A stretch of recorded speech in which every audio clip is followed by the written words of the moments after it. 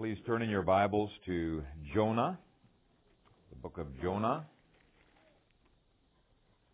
You're not used to flipping through those minor prophets, so I'll give you a little bit of time to get there. And we're going to begin reading at verse 17 of chapter 1 and through to the end of chapter 2. Jonah 1, beginning at verse 17. Now the Lord had prepared a great fish to swallow Jonah, and Jonah was in the belly of the fish 3 days and 3 nights. Then Jonah prayed to the Lord his God from the fish's belly, and he said, I cried out to the Lord because of my affliction, and he answered me. Out of the belly of Sheol I cried, and you heard my voice. For you cast me into the deep, into the heart of the seas, and the floods surrounded me. All your billows and your waves passed over me. Then I said, I have been cast out of your sight, yet I will look again toward your holy temple. The waters surrounded me, even to my soul. The deep closed around me. Weeds were wrapped around my head. I went down to the moorings of the mountains. The earth with its bars closed behind me forever. Yet you have brought up my life from the pit, O Lord, my God. When my soul fainted within me, I remembered the Lord, and my prayer went up to you into your holy temple. Those who regard worthless idols forsake their own mercy. But I will sacrifice to you with the voice of thanksgiving. I will pay what I have vowed. Salvation is of the Lord. So the Lord spoke to the fish, and it vomited Jonah onto dry land. Amen.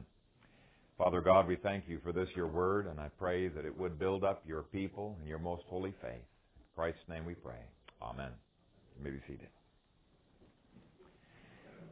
Today's lesson is on the healing power of thanksgiving. It may seem like a little strange subject, but I believe that there really is a great healing power in offering up persistent thanksgivings before the Lord. But before I deal with that subject, I want to first of all demonstrate the difficult situation that Jonah was in, and it was not just being in the belly of the fish.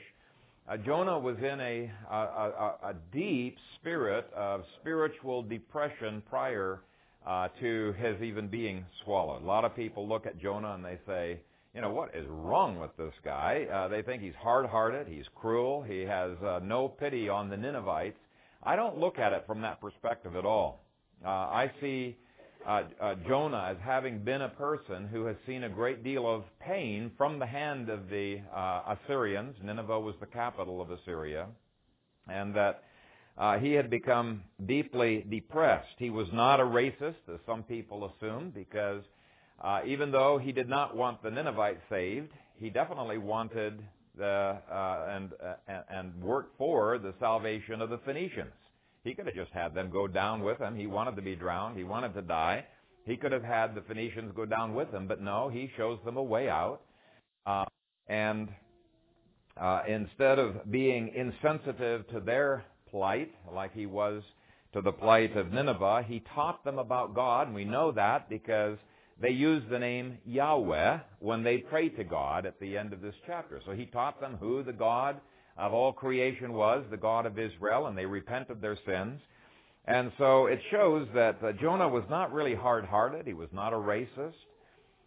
He was very depressed, and he shows all of the classic symptoms of depression. I want to just go down quickly a list of the ones that are here in the book of Jonah. First of all, he withdraws from people and then complains of his isolation. Kind of strange behavior.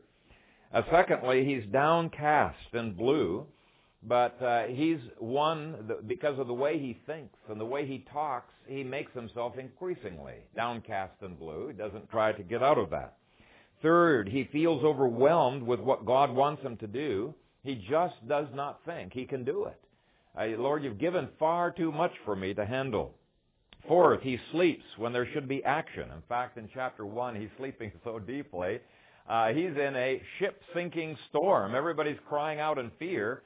And he's down there soundly sleeping, and the master of the ship has to shake him awake. Now, some people have the opposite extreme. They have insomnia when they have depression, but both, ironically, can be symptoms. 5, throughout the book, he shows no desire to eat. 6, he excuses his irresponsibility. 7, he has lost all desire for living. Chapter 1, he insists that the mariners throw him overboard. Chapter 4, verse 3, therefore now, O Lord, please take my life from me, for it is better for me to die than to live. He doesn't want to continue on living. Chapter 4, verse 8, then he wished death for himself and said, it is better for me to die than to live.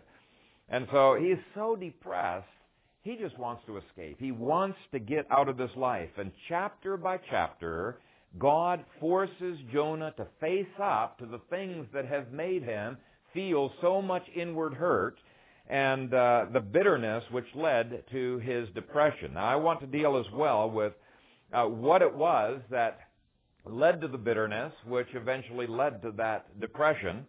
And there's a hint of it in chapter 3, verse 8, where it says, but let man and beast, this is the confession of the king of Nineveh, let man and beast be covered with sackcloth and cry mightily to God.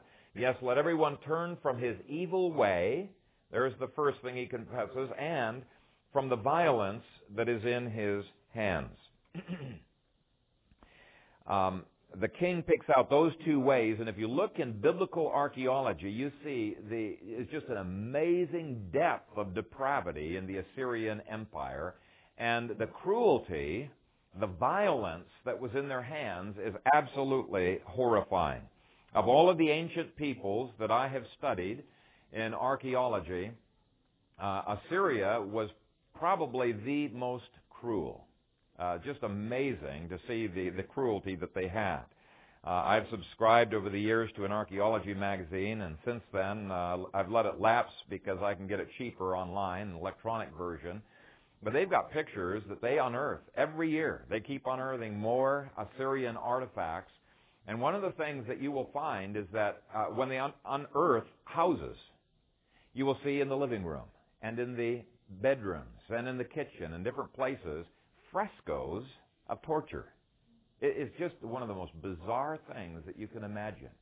Now, they have unearthed all kinds of toys and statues of people being skinned alive and different things like that. It was a demonic culture. And these guys, we have literature back then from other nations which despised the Assyrians.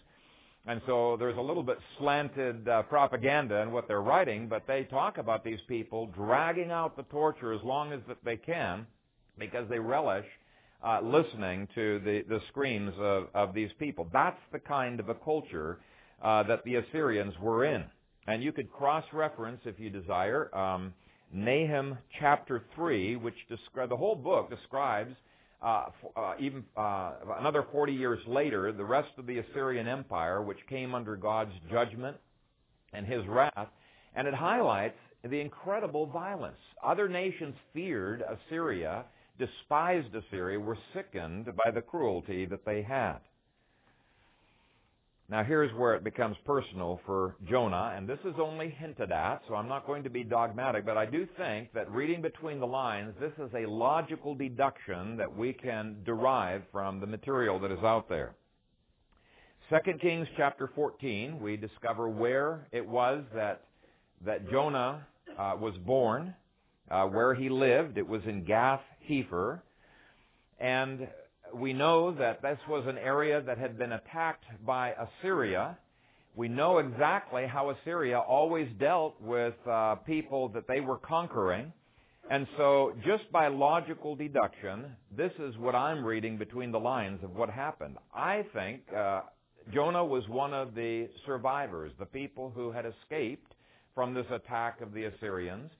And he had no doubt witnessed friends and relatives being tortured by these barbaric Assyrians there, and burned into his memory are the screams of tortured children as the Assyrians laughed. Every time he thinks of the Assyrians, his emotions churn with the memory of the ghastly demonic cruelty.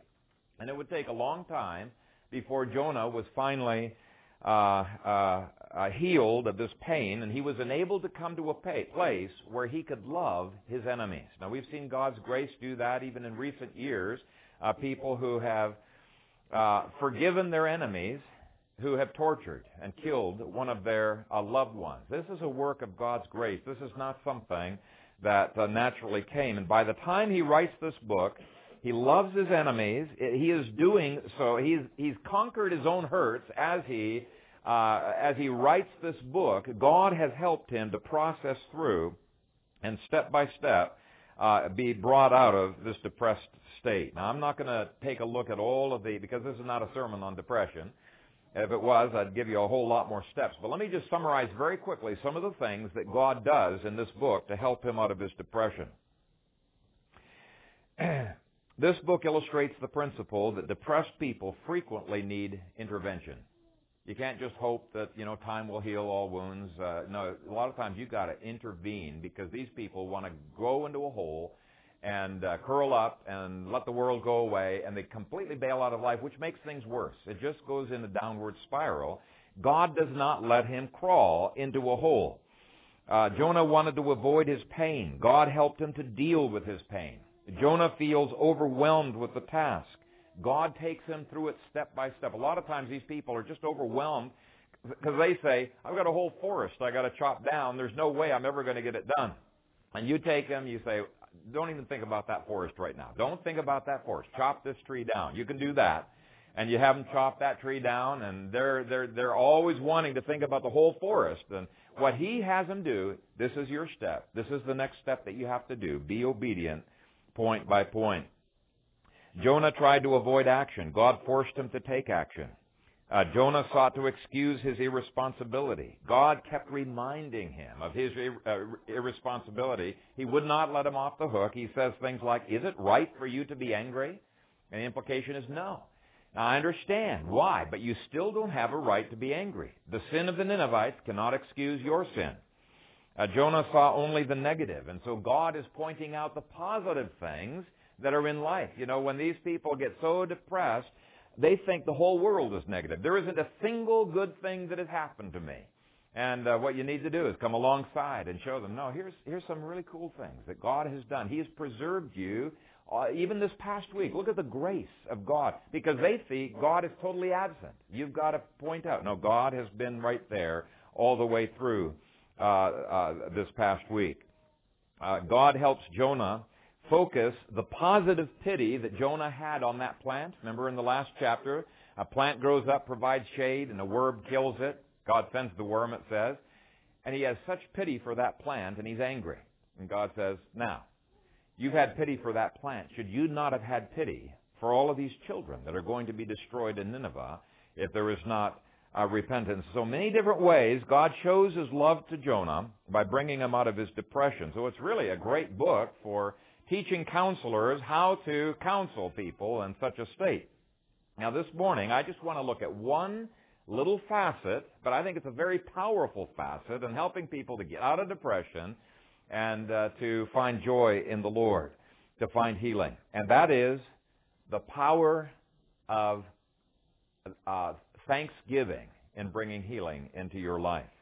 Giving thanks when you do not feel like giving thanks, and usually you don't feel like it in those initial stages. Giving thanks when you do not feel like it is a God-ordained means of bringing this inner healing. Now, it may not make sense, but it works. And many people have testified to the supernatural healing they have experienced as a result of persistent thanksgiving. They just thank their way through these circumstances as an act of faith. In the New Testament, Paul commanded giving thanks always for all things. He didn't want us to wait till the depression is over before we start thanking. Lord, I'll start thanking you as soon as you heal me. No, we start thanking right in the midst of that circumstance. Now, where does Jonah start? Frequently, depressed people have lost so much will to live, they can't even think of how to pray. They try. Sometimes all they can do is cry out, help me, Lord, help me, help me. That's all they can think to say. And during times like that, it's helpful to read the Psalms. And I strongly encourage you, if you ever go through times of depression like that, read the Psalms and use them as a prayer to God. You might pray, read a phrase or two, and then try to use that as offering up your heart and your own prayer. But if you can't even do that, just read the Psalm, because God has brought Psalms that can deal with every emotion that you experience. Psalm 42, Psalm 43, tremendous psalms for those who are going through depression. You can read prayers that other people have composed. And this is, in effect, what Jonah does in chapter 2. Almost every phrase of that prayer was taken from the Psalms.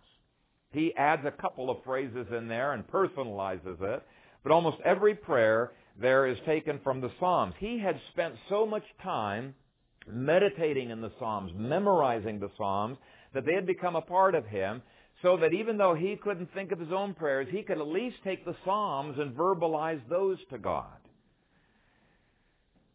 If you ever come to the place where you have a hard time praying, your mind is fried, it's just scattered thinking, you have a hard time, and many times depressed people do, read the Psalms.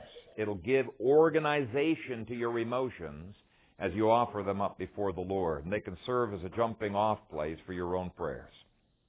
By the way, there's other ones, Valley of Vision. If you don't have that, great Puritan prayers. Anglican prayer book. You know, the Anglicans have really gone downhill, but their prayer book hasn't changed a whole lot. Some great prayers in the Anglican prayer book. And I encourage you to get some of those. So here's what he's doing. He's reciting them from memory. And whether you are reciting someone else's prayers or you doing it spontaneously, if you mean the prayer, God receives it. Okay? Next question. When does Jonah start his thanksgiving? Well, he doesn't wait until he feels better. He sure doesn't feel better in that belly of the whale there. He starts praying even before he is delivered. Verse 1. Then Jonah prayed to the Lord his God from the fish's belly, and he said. So he's thanking God in the belly of the whale. Now, it took a while. It took 3 days before he wakes up to the fact he can even do that there. But verse 10 indicates it was only after his prayer of thanksgiving that the fish spit Jonah out. New American Standard Bible says, Then the Lord commanded the fish, and it vomited Jonah up onto the dry land. Septuagint translates it, upon this, what? Upon what? Upon his having prayed that prayer of thanksgiving, upon this a command was given by the Lord to the fish. And so God wants us thanking him and praising him even when we are cast down in the worst of circumstances.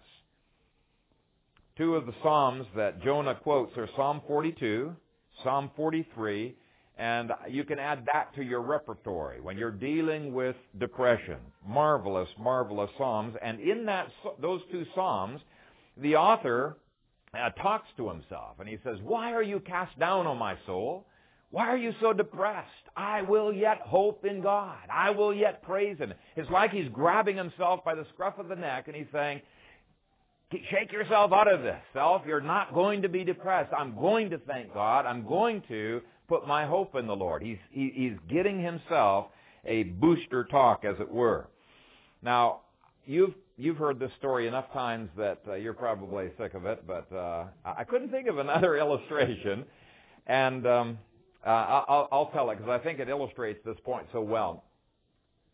When I was probably in 5th grade, we went hiking with my brothers up in the mountains in Ethiopia. And we had done this many, many times, knew the routes back, but a fog had set in, and we must have taken a wrong turn. We got so royally lost, we didn't know where in the world we were in the mountains. And we wandered and wandered. We started getting scared because it was starting to get dark, and the animals were starting to come out, and we found what looked like a familiar path, and we said, oh, good. We started running down this path to get home as quick as we could, but it wasn't the right path. We were still lost.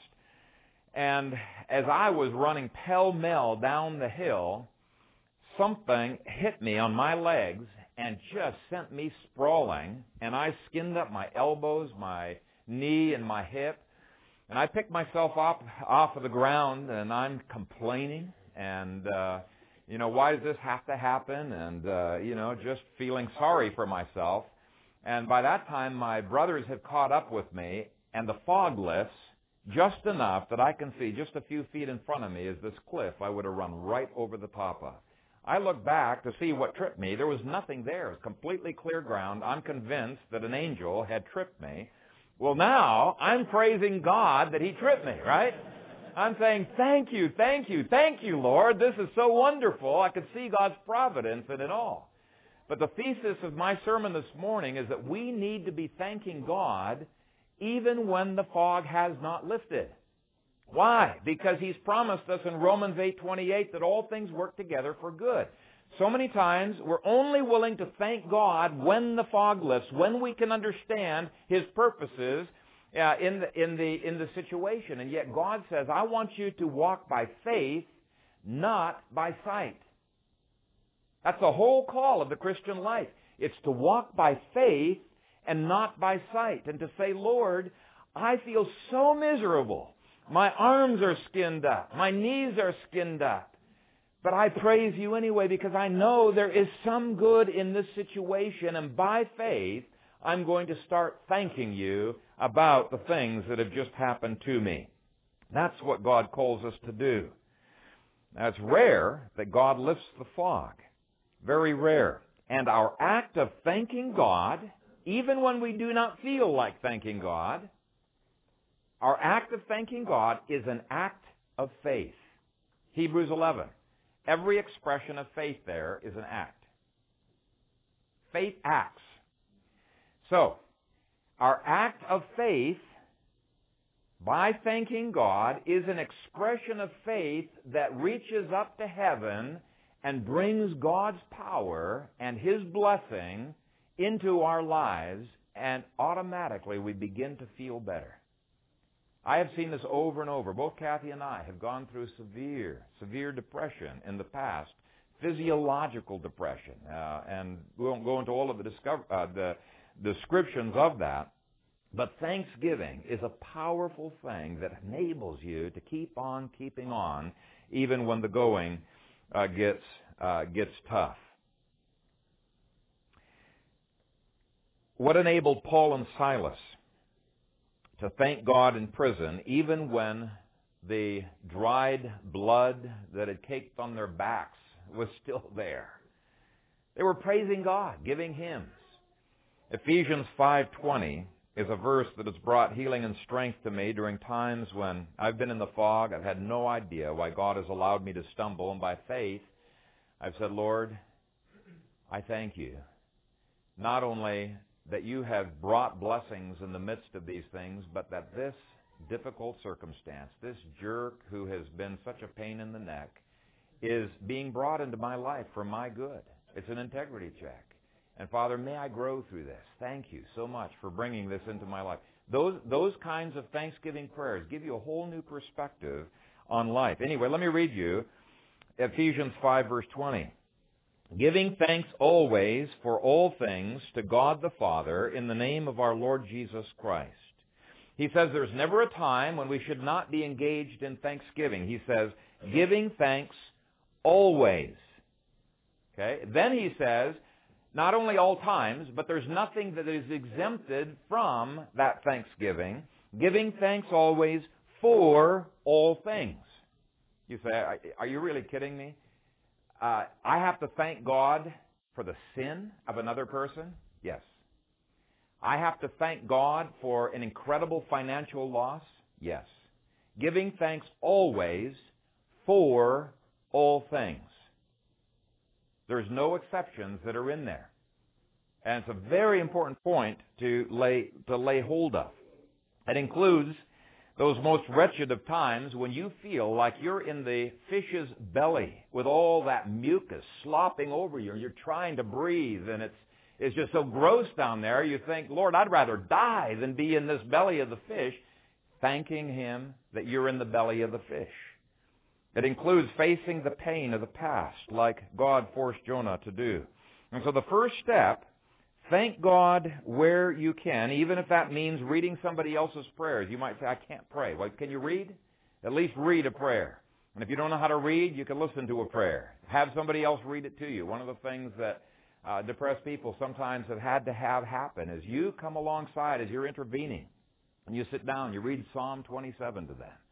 And you read it over and over again until that psalm begins to sink into their lives. You read Psalm 42 or Psalm 43. And so you do what you can and where you can even if it means reading. The second step that we've looked at, do it right away. Don't wait for 3 days.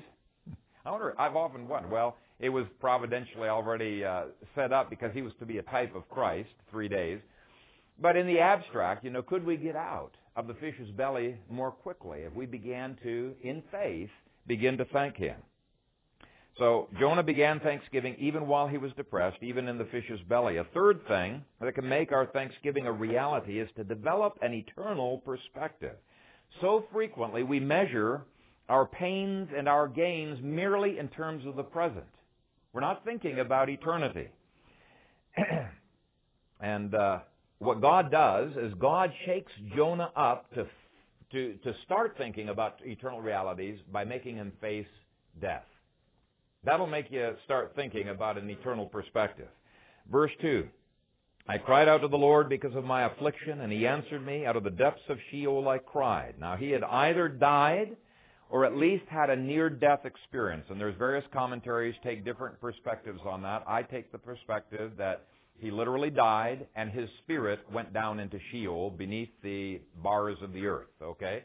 So I really think that his spirit. But some people say it's a metaphor. But anyway, he says, out of the depths of Sheol I cried, for you cast me into the deep, into the heart of the seas, and the floods surrounded me. All your billows and your waves passed over me. Then I said, I have been cast out of your sight. Yet I will look again toward your holy temple. The waters encompassed me, even to my soul. The deep closed around me. Weeds were wrapped around my head. I went down to the moorings of the mountains. The earth with its bars closed behind me forever. And then verse 6 describes the rescue. Yet, and this is the rescue by the fish, yet you have brought up my life from the pit, O Lord my God. Now, I don't know if it was the fumes in the stomach that revived it, whatever, his near-death experience if he died. He was brought back by the Lord somehow. And there's nothing quite like a near-death experience or facing death that makes a person realize that his concerns and frustrations and fears and hopes and priorities in life and the things that have even gotten him bitter have been totally out of focus when you measure them by eternity. Totally out of focus. Moments before you die, you're not going to be regretting the things that now just maybe consume you. You're not going to be regretting that you didn't meet your financial goals or that somebody swiped that $200 from you and that you've been bitter over for years. You're not going to regret, oh boy, if only I could have gotten a bigger house, or gotten that boat. Right before death, the things that you're concerned about are the things that last for eternity. You're going to regret that you didn't spend more time with your family, or that you didn't maybe witness to that person that you had been prompted by the Spirit to witness to. So for once, they're beginning to measure life by eternal standards, and Thanksgiving helps us to do that. What Thanksgiving does is it helps to give us God's perspective on life, to look at the present circumstance by faith that there is something worth thinking about. In fact, unbelievers are going to think you're nuts because in the eyesight, there's nothing to be thankful about. So it's giving an eternal perspective, but once you have the eternal perspective, what it does is it refocuses you and says there's all kinds of reason to thank. And so it's a circle. They feed on each other. And it's just a very, very helpful thing to have an eternal perspective on things. If you're not a believer, automatically you don't have an eternal perspective. Jesus says, what shall it profit a man if he gains the whole world but loses his own soul? But as believers, Paul, used that expression. He talked about, I don't know if I can quite remember how he said it, but he said, all of the pains, all of the afflictions, all of the depression that he had gone through are, maybe you could remember the quote exactly. It's comparatively light to the glory that we're going to have in heaven. That eternal perspective helped to carry him through. Now, a fourth thing that helped Jonah be thankful for that slimy stomach of a fish was that he knew that God was sovereign. You can't thank God for all things unless God is in control of all things. It would be ridiculous to thank God for something that God didn't bring. So unless God controls all things and works all things together for your good, it doesn't make sense to thank Him for all things. So the two really do have to go hand in hand. Now He knew that in the boat, this was God's storm, and He told the sailors that this was God's storm. He knew this was God's fish. He says in verse 3, all your billows and your waves passed over me. He knew this was God's water, the God's sea. Jonah knew that nothing but the sovereignty of God could have put him in the fish's belly, and nothing but the sovereignty of God would be able to get him out. But he also knew the reality of Romans 8:28. All things work together for the good of those who love Him, to those who are called according to His purpose. He says in chapter 4, I know that you are a gracious and merciful God, slow to anger and abundant in loving kindness, one who relents from doing harm. Now, it didn't look like God was good. He looks around him. He says, how could a good God be in this? We saw that in the conference. Kevin Swanson talked. How can a good God be in this? And yet by faith, he knows He's a good God, and he knows He's a sovereign God, and that gives him every reason to be thankful. That's the reason, and he brings it into his prayers. Next point. Thanksgiving has the power to move you from self-seeking, self-pity, self-centered idolatry to servanthood. In verse 9 he says, but I will sacrifice to you with the voice of thanksgiving. I will pay what I have vowed. Thanksgiving is hard. That's why it's called a sacrifice. Sacrifices are hard, right? But in the verse before he implies that when we only do what we want to do, when we are self-seeking, we are idolaters. And we're going to miss out on the very mercies that we desire. Mercy doesn't come to idolaters. It comes to those who seek God, not to those who seek self. Thanksgiving is the very opposite of being a self-seeking idolater. It blesses God, and God blesses us. Now, a further benefit of thanking God is that it helps us to focus upon the fact that our emotional security and help are totally from the Lord. Now, so often we get down because people hurt us, and people have let us down, or they have frustrated us. But he ends the psalm by realizing God's in all of this. He says, salvation is of the Lord. He would stop looking for salvation from men, from money, from things, from food, from vitamins, from whatever. He would look to the Lord for his salvation. Salvation, he says, is of the Lord. One last benefit of thanksgiving is deliverance. Now, this should not be the only point that we focus on. Some people say, help me, when they come for counseling. And this one counselor, somebody came to him and he said, you got to help us out of this problem. We're going through so much pain. Please help stop the pain. And he questioned him some further. Do you want help in solving this? I want help. We're so painful. He said, well, if you want help with your pain, I suggest that you get, a truckload of booze, go get several prostitutes, go off to Hawaii, and just have a blast. The guy, I thought you were a Christian. He said, well, I am a Christian.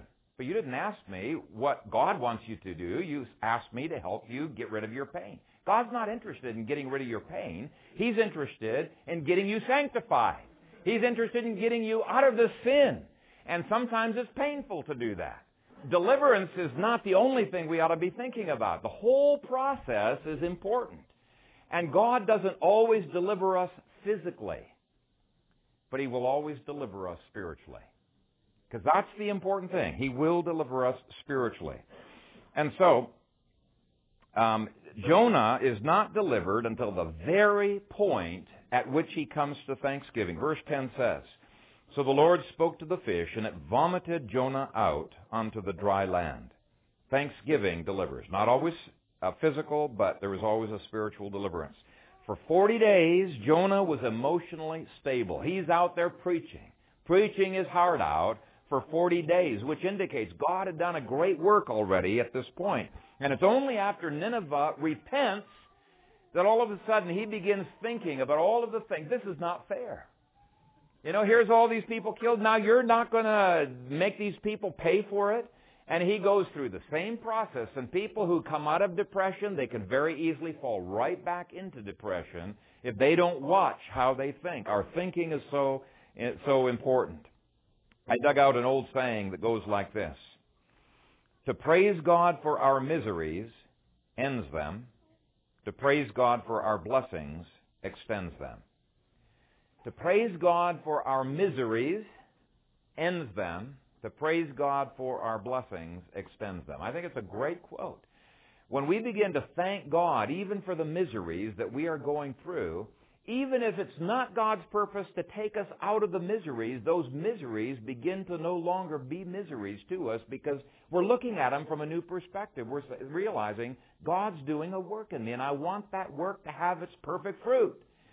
But to thank God for our miseries ends them. To thank Him for our blessings extends them. Thanksgiving is a powerful tool for spiritual healing, and we must use it. Now, because I don't have an outline, let me quickly review the points that we have covered so far.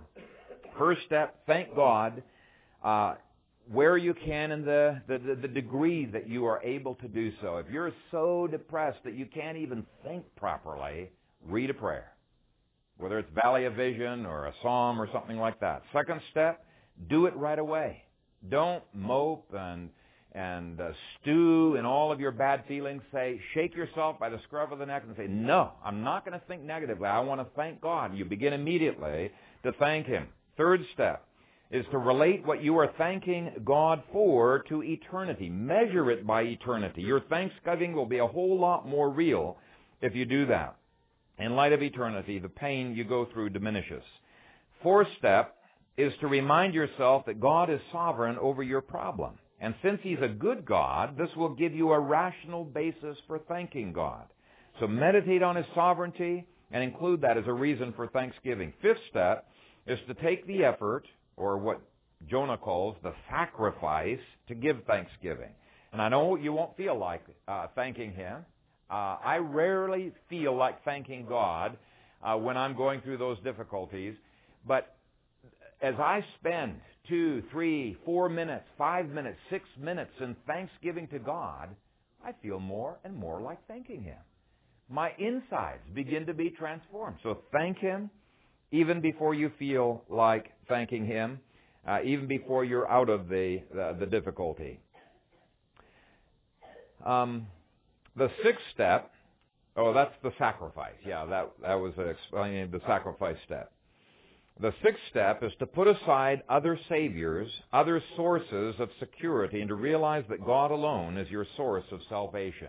Thank Him for that. Now, that doesn't mean you can't use medicine, that you can't use vitamins, but too many times people don't look to the Lord. They look to vitamins, or they look to medicine, or they look to food, or they look to something else to help them through it. Yes, God can use means, but those are not your saviors. Look to the Lord to be your Savior. And then having done all of that, God has promised to deliver you. And it may not be in the way that you anticipated, but He will deliver you. And that's the promise of Psalm 50, verse 14. Offer to God a sacrifice of thanksgiving in the day of trouble. I shall rescue you, and you will honor me.